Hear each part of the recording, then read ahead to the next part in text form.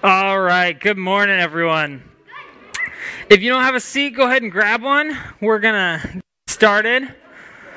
One of the most comforting things that I have found in life is the ability to have someone that you really trust. Has anyone found that?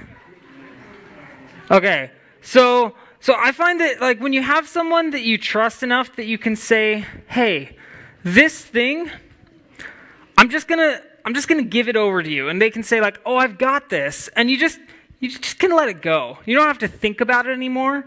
You don't have to know what they're gonna do, how they're gonna take care of it, any of that.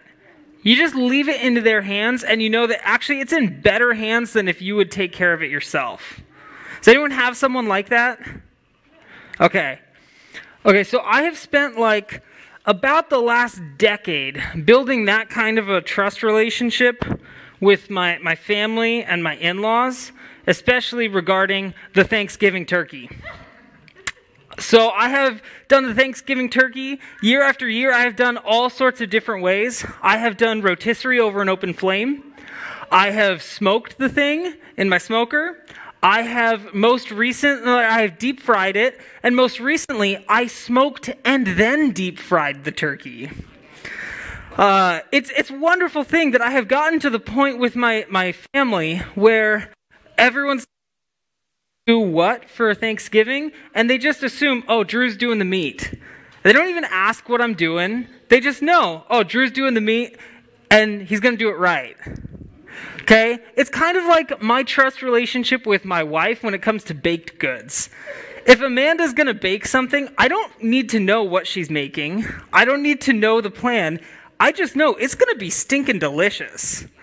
All right? So when you have someone that you can trust like that, where you just hand it over to them and just expect it's taken care of, it's a really comforting thing.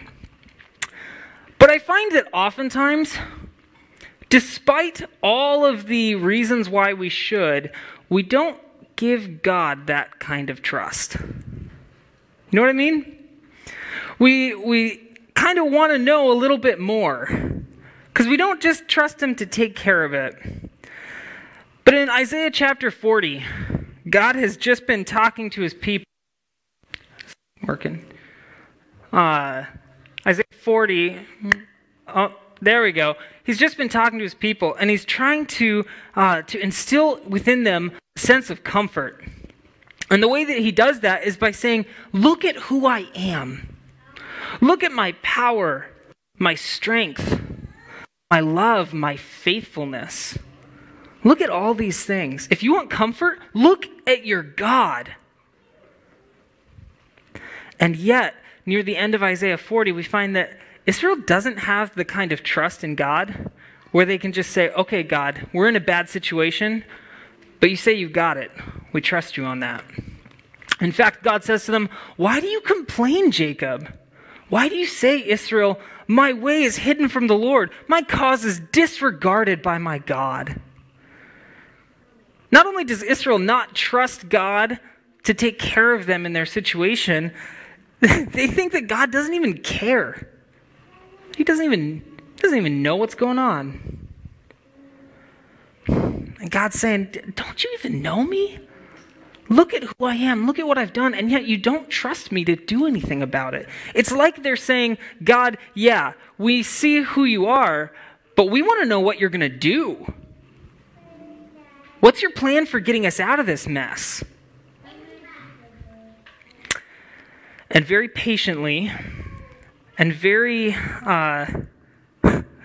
lovingly, God acquiesces. He tells them precisely what His plan is. Here's what I'm going to do. And that's what He does in Isaiah 41. Isaiah 40 tells us, for comfort, look at who God is. Isaiah 41 is going to tell us, for comfort, look at what God is going to do. So let's look at Isaiah 41. Isaiah 41, it starts off with telling us that Yahweh is going to judge the whole world. It says that He draws near to the world for judgment. And then He tells us what that judgment looks like. Starting 41, verse 2. Who has stirred up Who has stirred up one from the east, calling him in righteousness to his service? He hands nations over to him and subdues kings before him. He turns them to dust with his sword, to wind-blown chaff with his bow. He pursues them and moves on unscathed by a path his feet have not traveled before. Who has done this and carried it through, calling forth the generations from the beginning? I, Yahweh, with the first of them and with the last, I am He. Who is it that has drawn up this justice and this righteousness? Who is it that defeats armies, defeats nations? Who is it that gathers the people? That's me. That is Yahweh, he says. He's going to judge the whole world. He is the one with all of the power. And so Israel wants to know, what are you going to do about our cause? Yahweh says, I'm going to judge the whole world. And he says, here's what my judgment is going to look like. I'm going to start by putting to shame all who trust in idols. Check this out. In Isaiah 41, verses 5 through 7, he starts talking about his shaming of the idols. The islands have seen it and fear. The ends of the earth tremble. They approach and come forward and they help each other and say to their companions, be strong. Terrified of Yahweh's judgment. The metalworker encourages the goldsmith, and the one who smooths with the hammer spurs on the one who strikes the anvil. And one says of the welding, it is good. The other nails down the idol so it won't topple. There's kind of a funny image here at the beginning and the end of this thing. He says, and fear, the ends of the earth tremble. And then, so the people are so afraid, they're so terrified of Yahweh's judgment that they're shaking. And so are the idols. Because one nails down the idol so it won't topple over. Even the idols are shaking in their boots. And Yahweh's saying, I am going to put to shame everyone who trusts in anything but me. People who think that their money's going to get them out of my judgment? Nope. No, it's not. People who think that anything that they're trusting, the economy, people who think that their good health, people who think that their love of their stuff, people who think that their alcohol, their drugs, people who think that science is going to get them out of all of this stuff. No, it's not. They're going to be put to shame because they're going to find that what they're trusting in is just going to topple over. So Yahweh's going to judge the whole world, and he's going to put to shame all who worship idols, but he's going to comfort those who serve him. Guys, this is a really cool thing. The word for judgment in the Hebrew, it's the same as the word for justice.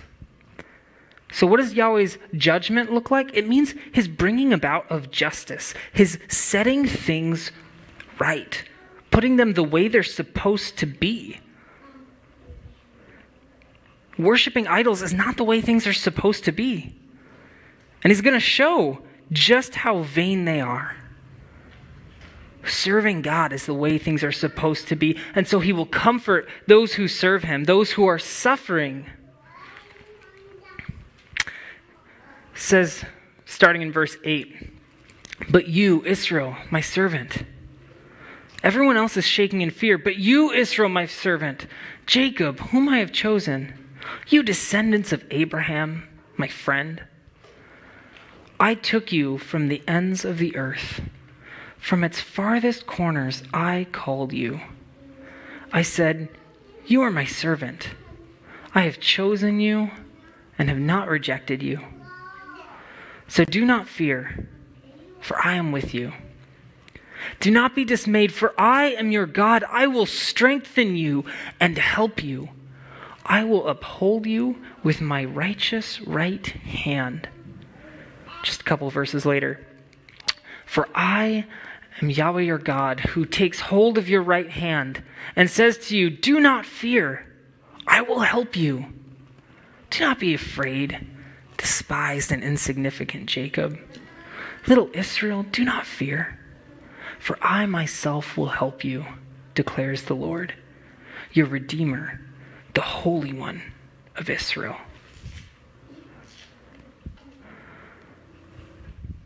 Do you catch just the tone of care here? The kindness and the tenderness in his voice? It really comes through as we look at some of the imagery here. At the beginning of this series, we talked about how Isaiah is predominantly poetry. And one of the ways that poetry communicates is through imagery. And it does so here in Isaiah. Throughout Isaiah, we've seen this image of Yahweh's hand. We'll see it over and over and over. If you're interested in it, go home, grab a concordance, or look it up online. Blue Letter Bible is a good resource. And just look up the word hand and see how many times it's used in Isaiah and how it's used. But there's some cool stuff going on here. You'll see that there's kind of this progression of the idea here, where it starts off in the beginning in chapter 1, and Yahweh is talking about how his people have turned from righteousness to wickedness. And so because Yahweh is all about righteousness and justice, his hand is against them and their wickedness. It says, I will turn my hand against you. Then in chapter 5, he continues that image and he says that his hand is raised and he strikes them down. He strikes them down with judgment because of their wickedness. And then over and over it repeats the second phrase. His hand is still upraised. He strikes them down, and then it'll list a judgment that he's bringing on them, and it'll say, and his hand is still upraised. Then it'll say another judgment that he's bringing, and his hand is still upraised. Wait, there's more. It keeps coming because they just won't turn from their wickedness. So Yahweh's righteous right hand is against them. And then in 40, it says that Jerusalem has received from the Lord's hand double for all of her sins. She has sinned, and Yahweh has brought punishment upon punishment upon punishment. And they have come directly from God himself. But that image turns. It turns in Isaiah 41:10. Do not fear, for I am with you. Do not be dismayed, for I am your God. I will strengthen you and help you. I will uphold you with my righteous right hand. No longer will my right hand be raised to strike you down for your wickedness. No, no, no. As you turn and come to me, my right hand will uphold you. I will support you. I will teach you my ways. Isaiah 41:13, for I am Yahweh your God, who takes hold of your right hand and says to you, do not fear. I will help you. And you get this image of this God whose right hand is mighty and strong, who has worked out these judgments and these punishments to care for and protect those who are weak. And now as he looks at them, as they have endured these punishments and they themselves are weak, and as they themselves now are turning to Yahweh, he says, and now my hand which was against you for your wickedness is going to uphold you. My hand which was turned against you is now going to take you by the hand and lead you in righteousness. It's this beautiful image. I kind of get this image in my mind of like a dad bending down and taking his kid's hand and leading him in the dark, saying, hey, it's okay. I'm with you. I'll help you.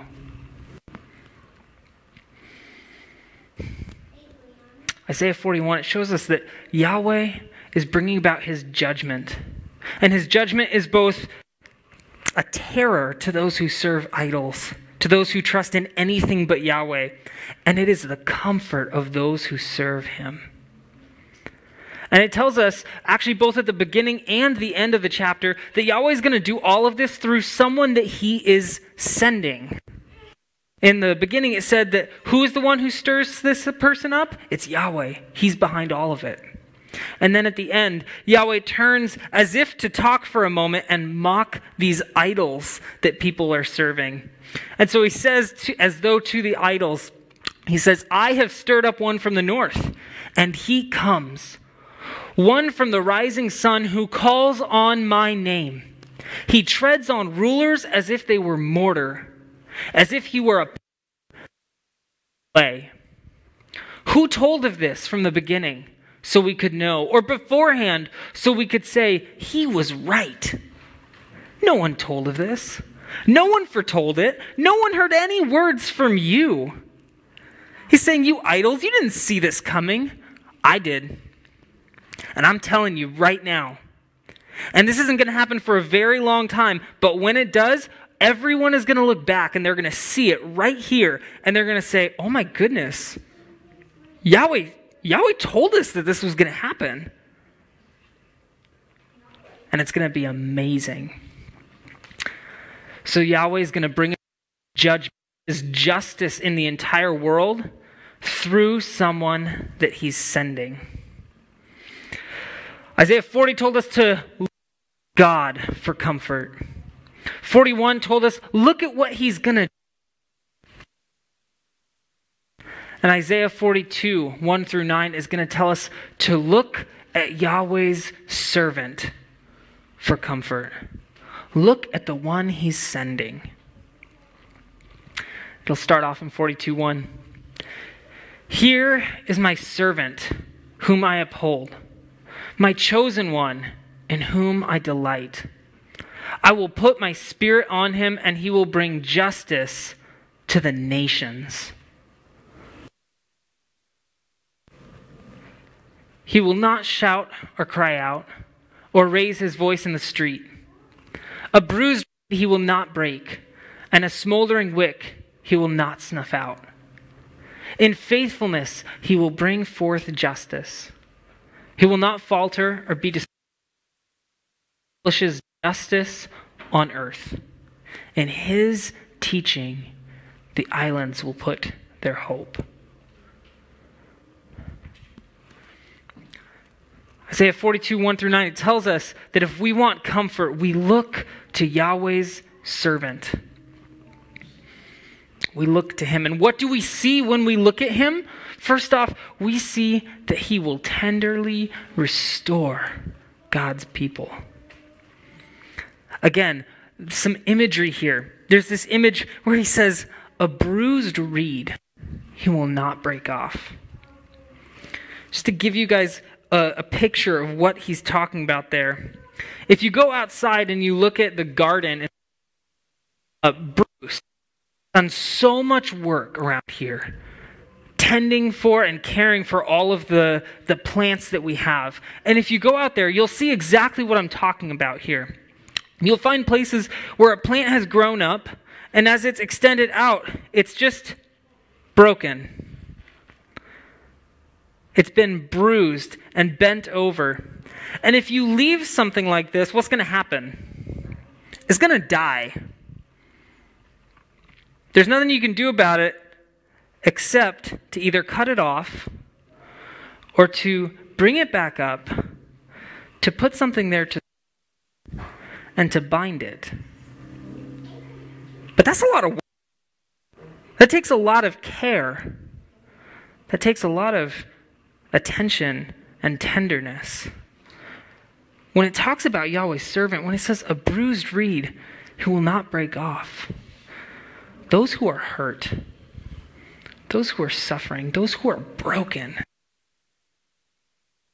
Yahweh's servant, he's going to show them compassion. He's going to them and care for them. He's going to heal them. He's not interested in just cutting people off. This is Yahweh's servant. And really, that imagery should really remind us a lot of what we were seeing in Yahweh's character, about him holding their hand and helping them. And so what we see here is just this beautiful image of tender restoration. We see also, as we look at Yahweh's servant, that he will serve Yahweh with enduring faithfulness. This is some cool stuff, because when we look back at chapter 40, verses 6 through 8, it says that all people are like grass, and all their faithfulness, it's like the flowers of the field. It's beautiful for a time, because the grass withers and the flowers fall, but the word of our God endures forever. People's faithfulness, people's truth, people's commitment to what they say, it's good until it's not, because it's not lasting. But when Yahweh speaks, when he makes a covenant, when he promises, he's good on it indefinitely. It doesn't matter if he made that thousands of years ago, he makes good. He fulfills his word, his promise. So people's faithfulness is not lasting. But this servant from 42, in faithfulness he will bring forth justice, and he will not falter or be discouraged till he establishes justice on earth. In his teaching, the islands will put their hope. This servant, his faithfulness goes so far that he's not going to tire until the entire world reflects the faithfulness and the justice of God. That is some pretty inhuman kind of faithfulness to God. That is amazing. We behold this servant. We see his tenderness, his faithfulness, and we see that he will establish complete justice on the earth. He will see to it that the earth perfectly demonstrates the righteousness of God. So much so that it says that his instruction, his Torah, will be the hope of the whole world. In the Hebrew Bible, the Torah is God's instruction in his own righteousness. And now God is saying that his servant's Torah, that's going to be the hope of the entire world. Everyone will put their hope in him. So if we want comfort, look at Yahweh's servant that he's sending. It says some more about this guy, starting in 5. It says, this is what God, Yahweh says, the creator of the heavens, who stretches them out, who spreads out the earth with all that springs from it, who gives breath to its people and life to those who walk on it. I, Yahweh, have called you in righteousness. I take you by the hand, I protect you, and I give you to be a covenant for the people, to be a light for the Gentiles, to open eyes that are blind, to free captives from prison, and to release from the dungeon those who sit in darkness. Isaiah 42 again tells us to behold Yahweh's servant. And it tells us that he will be a light for the Gentiles.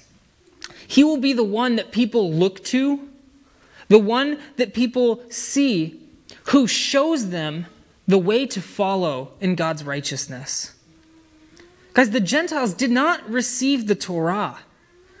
But Yahweh is saying, my servant, he's going to be that light for them. He's going to show them the way to follow in my righteousness. And he will heal the blind. And as we've looked at Isaiah, who is it that's blind in Isaiah? It's Israel. In chapter 6, it says, my people are seeing, but never perceiving. Hearing, but never understanding. That image is going to be brought out later in chapter 42 as well, as God says, who's blind like Israel? They are the ones who are being guided by this servant. So he's a light for the Gentiles and a healer of blind Israel. He will set captives free. He will free people from the chains that they have forged in their own sin. And for Israel, that is literally the case for them. They are literally in chains. They are literally exiles because of their sin. And he will make right the relationship between God and his people. This is the servant of Yahweh. So if we want comfort, look at Yahweh's servant that he's sending.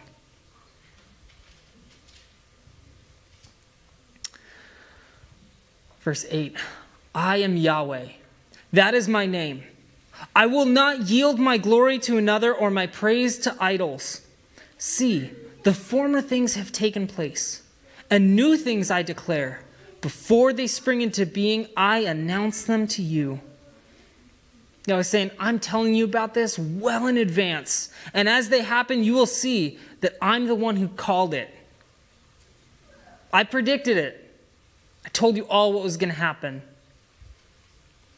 It says, my name is Yahweh, and I will not yield my glory to another. You know, it's interesting as we behold Yahweh's servant, that so many of those images, so many of the things that it says about Yahweh's servant are also things that it has said about Yahweh himself. And as we look at what Yahweh says that he's going to do in chapter 41, and as we look at what the servant is doing in chapter 42, it's really not possible to distinguish who's doing what.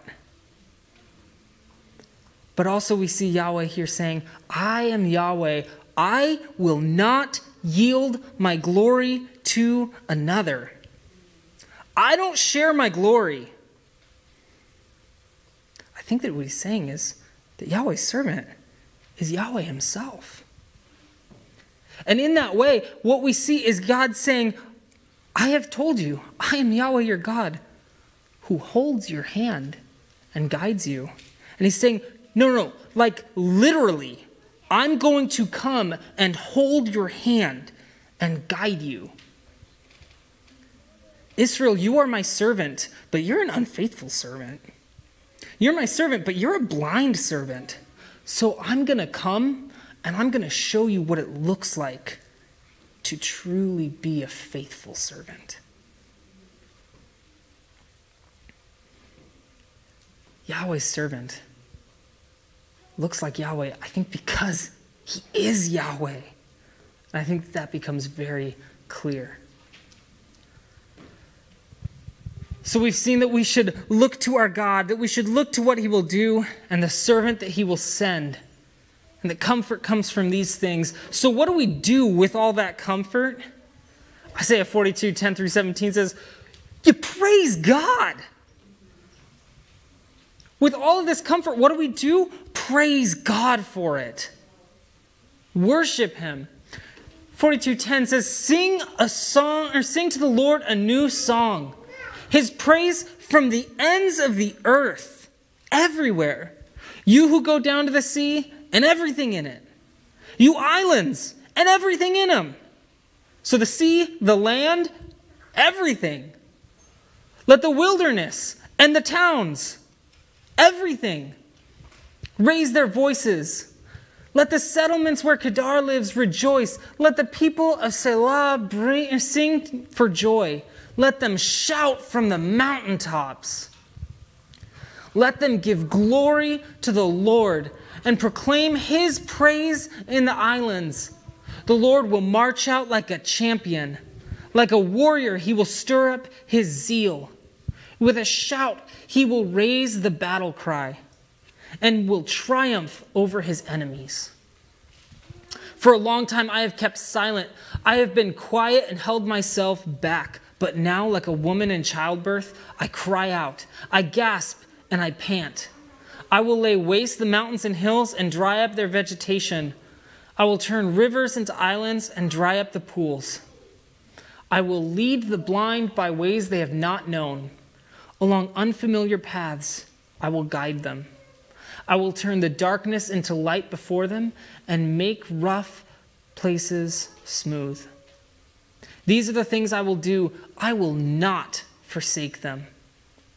But those who trust in idols, who say to images, "You are our gods," will be turned back in utter shame. Yahweh is going to come mightily in judgment, and his judgment will put to shame those who worship idols, and it will be the comfort of his people. Look at this. I will lead the blind by ways they have not known. Along unfamiliar paths, I will guide them. I will turn the darkness into light before them and make rough places smooth. These are the things I will do. I will not forsake them. So if we want comfort, we look to our God. We look at what he'll do. We look at the servant that he's going to send, and we worship him for what he has done. But as we think about all of this, what's really the one big point here? Well, let's sum up for just a moment. If we were to boil this down into one sentence, we can simply say that we should praise Yahweh for mightily saving and tenderly caring for us through his servant. That Yahweh has come in power and might, and he has saved us from the evils and wickedness of this world. He has saved us from the evils and wickedness within ourselves. He has done it mightily and powerfully through Jesus. And he has cared for us through his servant with tenderness and compassion. And so we ask, who is this servant? A lot of people will say it might be Israel, which in some ways kind of might make sense because we do see Israel being talked about as God's servant in 41 and actually later in 42 near the end. So there is some reason why people might think that, but I think that there are also some real big problems with that. One is that where Israel is called Yahweh's servant, we also find plural references to the people or them. We don't find that here. Also in 42:18, Israel is called the blind servant. They're the ones being led by the servant in 42:1 through 9. Another thing is Yahweh talks about the servant's Torah being the hope of the world, the servant's teaching, his instruction, his law being the hope of the world. The law is never called the law of Israel. It's Yahweh's law. It's his teaching, his instruction, his Torah. Also, Yahweh says he's not sharing his glory. And that becomes problematic when we start seeing things like his Torah, because that's some shared glory right there. And the servant is enduringly faithful, which, as we read in the scripture, does not describe Israel. So I think that view is problematic. What most people take this for is a reference to the Messiah, that he is the giver of the Torah. He is the prophet like Moses who comes and who speaks Yahweh's instruction to his people. He's the one who brings Yahweh's righteousness, who not only gives the Torah verbally, but who shows it and demonstrates it in the way that he lives. He's the one who follows Yahweh with complete faithfulness. And what he does, what Messiah does, is indistinguishable from what Yahweh does. And that he is the hope of the world. And he's Yahweh himself. And all of these are things that are drawn out in the book of Isaiah over and over. We saw them in chapter 11. We saw them we're going to see them in a few weeks when we talk about chapter 9, when God talks about Emmanuel, God with us. Over and over throughout Isaiah, it has been pointing us to this Messiah, this hope of Israel who is coming to save them. And this passage is pointing to him as well. I think, though, as we look through it, we're also going to see a little bit more about who this Messiah is as we look at the New Testament. Isaiah 42:1 says, "Here is my servant whom I uphold, my chosen one, in whom I delight. I will put my spirit on him, and he will bring justice to the nations." Matthew picks up on this in chapter 3, and he says, "But John tried to deter Jesus, saying, 'I needed to be baptized by you, and do you come to me?' Jesus replied, 'Let it be so for now. It is proper for us to do this to fulfill all righteousness.' Then John consented. As soon as Jesus was baptized, he went up out of the water. At that moment, heaven was opened, and he saw the Spirit of God descending on him like a dove and alighting on him. And a voice from heaven said, 'This is my Son, whom I love. With him I am well pleased. My chosen one, in whom I delight.'" Isaiah 42, "I, Yahweh, have called you in righteousness. I take you by the hand. I protect you. I give you to be a covenant for the people, to be a light for the Gentiles, to open the eyes that are blind, to free captives from prison, and to release from the dungeon those who sit in darkness." Luke 2, "Now there was a man in Jerusalem called Simeon, who was righteous and devout. He was waiting for the consolation of Israel, and the Holy Spirit was on him. It had been revealed to him by the Holy Spirit that he would not die before he had seen the Lord's Messiah. Moved by the Spirit, he went into the temple courts. When the parents brought in the child Jesus to do for him what the custom of the law required, Simeon took him in his arms and praised God, saying, 'Sovereign Lord, as you have promised, you may now dismiss your servant in peace. For my eyes have seen your salvation, which you have prepared in the sight of all nations, a light for revelation to the Gentiles and the glory of your people Israel.'" A light to the Gentiles, the glory of Israel. Luke 4, "He," that's Jesus, "stood up to read, and the scroll of the prophet Isaiah was handed to him.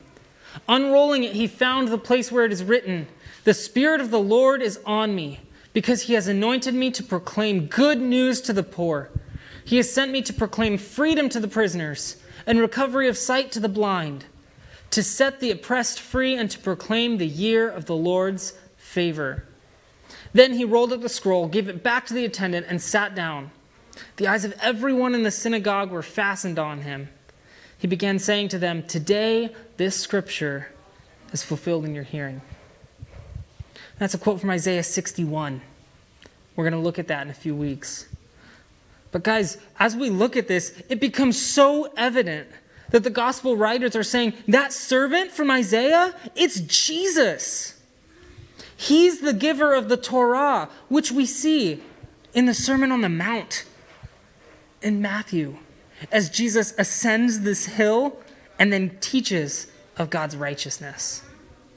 He's the bringer of Yahweh's righteousness. He shows us what perfect righteousness looks like. He shows us what perfect, faithful service to Yahweh looks like. His actions are indistinguishable from those of the Father, which is so clear in the book of John. He is the hope of the world and Yahweh himself. Jesus is the servant of Isaiah 42. And so let's worship Yahweh because his servant has come. Because Jesus has come. Guys, we're celebrating Christmas. What we are all about is the fact that his servant, Jesus, has come. And guys, that is exciting stuff. This passage, it's telling us to praise God because of exactly what we celebrate at Christmas. Because of the coming of his Messiah. And let's worship him because he has saved us. He has saved us. Jesus' name means that he has saved us. Guys, he has brought about our salvation through his death and his resurrection. He has done everything necessary so that we could be in right relationship with God and with one another. And because he cares for and protects us, he has given us his tender care, his compassion. He binds us when we're broken. He heals us and draws us to him. And because one day he will restore the entire world. These are things to be excited about, things to praise God for. Guys, when we talk about comfort, what more do we want? What more could we possibly ask for than this? This is the hope of nations. So guys, let's go out this week and let's worship him with our words. One way we can do that is singing praises to him. We're going to do that in just a few minutes here. We are going to get up here and we are going to sing and we are going to celebrate the fact that Jesus Christ has come. The fact that he has brought joy to the world. That chains he has broken. For the slave is our brother. And in his name all oppression shall cease. This is our God. We are going to sing and be glad.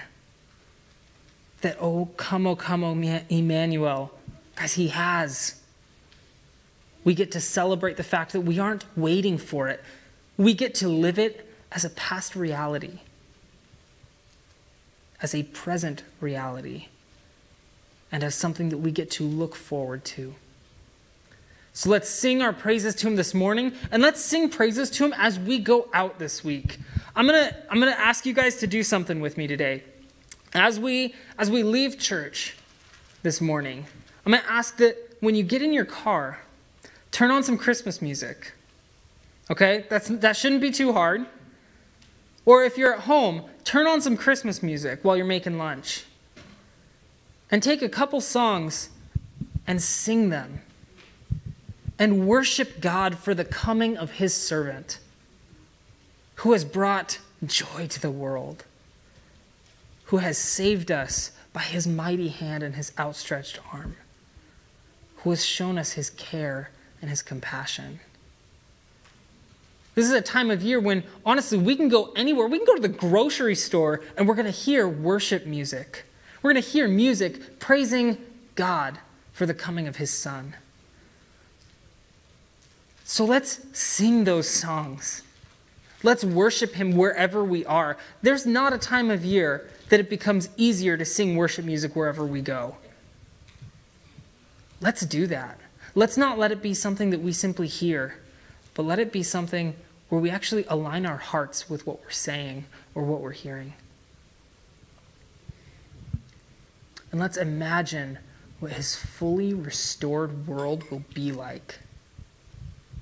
As we sing songs like Joy to the World, just take a moment and just ponder, what would a day in the life of that restored world be like?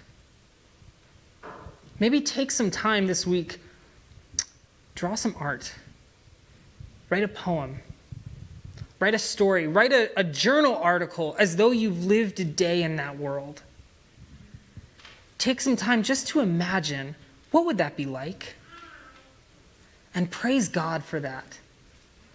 Because we get to look forward to and anticipate that as being a real reality that we will one day live. And so let's be excited about that. Let's look forward to it. And let's praise God for it. Remember, when this is being written, when this is being spoken, God is telling this to people who have not actually seen this happen yet. And he says, even though you have not yet seen this, praise me, because I'm going to do it. Remember, the word of the Lord endures forever. If he promises, he'll make good. So let's look forward to that. Just as they looked forward to the coming of the Messiah, let us continue to look forward to his kingdom being fully established in this world. And let's praise God for it. And let's worship him with our actions. Let's be people who look just like that faithful servant, who lead people to the righteousness of God, who lead those who are blind, who lead people who don't yet know the righteousness of God. Let us be a light to them. Just as he leads us, let us lead others. Let us be people who take others by the hand and guide them. That's what he's calling us to. He doesn't just do these things for us, but he expects that we do them for others. That we become good servants, just as he has shown us how to be. So this week, I'm going to ask us to go out and do something as simple and as difficult as talking with someone about what Advent is about. Talk with them about the anticipation that we are celebrating the coming of Messiah. That this is something that our entire year revolves around. It revolves around the coming of our God. That this is what we celebrate.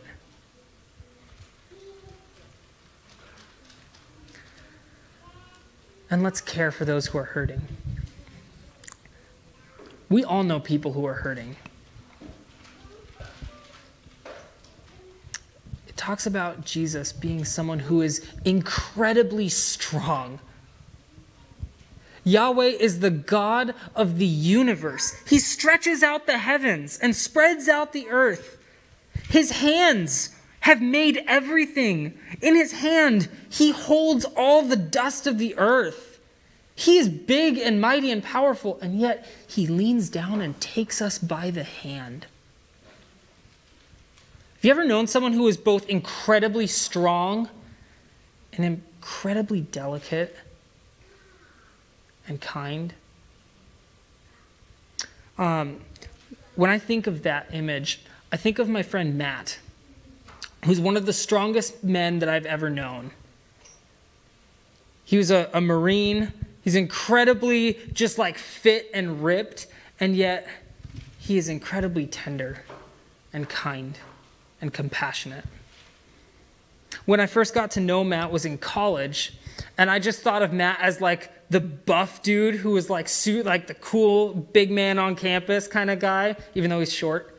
And that was kind of the image that I initially got of Matt. But as I got to know him more, got to see that this man is incredibly strong. He's strong in his faith. He's strong physically. He's strong as mentally in his just his intellect and his ability to process things. But I also got to experience that strength in his care for me. About 9 months after Amanda and I got married, I lost my job. And as I was talking to Matt about it, I just broke down crying. I just felt like a complete failure. It felt like the kind of thing where I was just, what do I do? I feel like I have failed as a husband. I failed as a person. I just felt broken. And I remember Matt just putting his arms around me, just giving me this big hug, and just feeling his strength, and that he was using that to care for me, to express his compassion for me, and to hold me up when I just felt beaten down. Yahweh does that for us. And he calls us to do that for one another, to show his tenderness and his compassion and care. So let's be people who are like him and who do that for those around us. Father, we thank you so much for Jesus. We thank you that we get to celebrate the fact that he has come, that he is good, that he has shown us faithfulness and righteousness and justice. And one day, his kingdom will be fully established on this world, and we will see what it looks like to be in a world that perfectly resembles you and your righteousness. Father, we are excited about that day, and we praise you for it. We pray these things in the name of Jesus, your servant. Amen.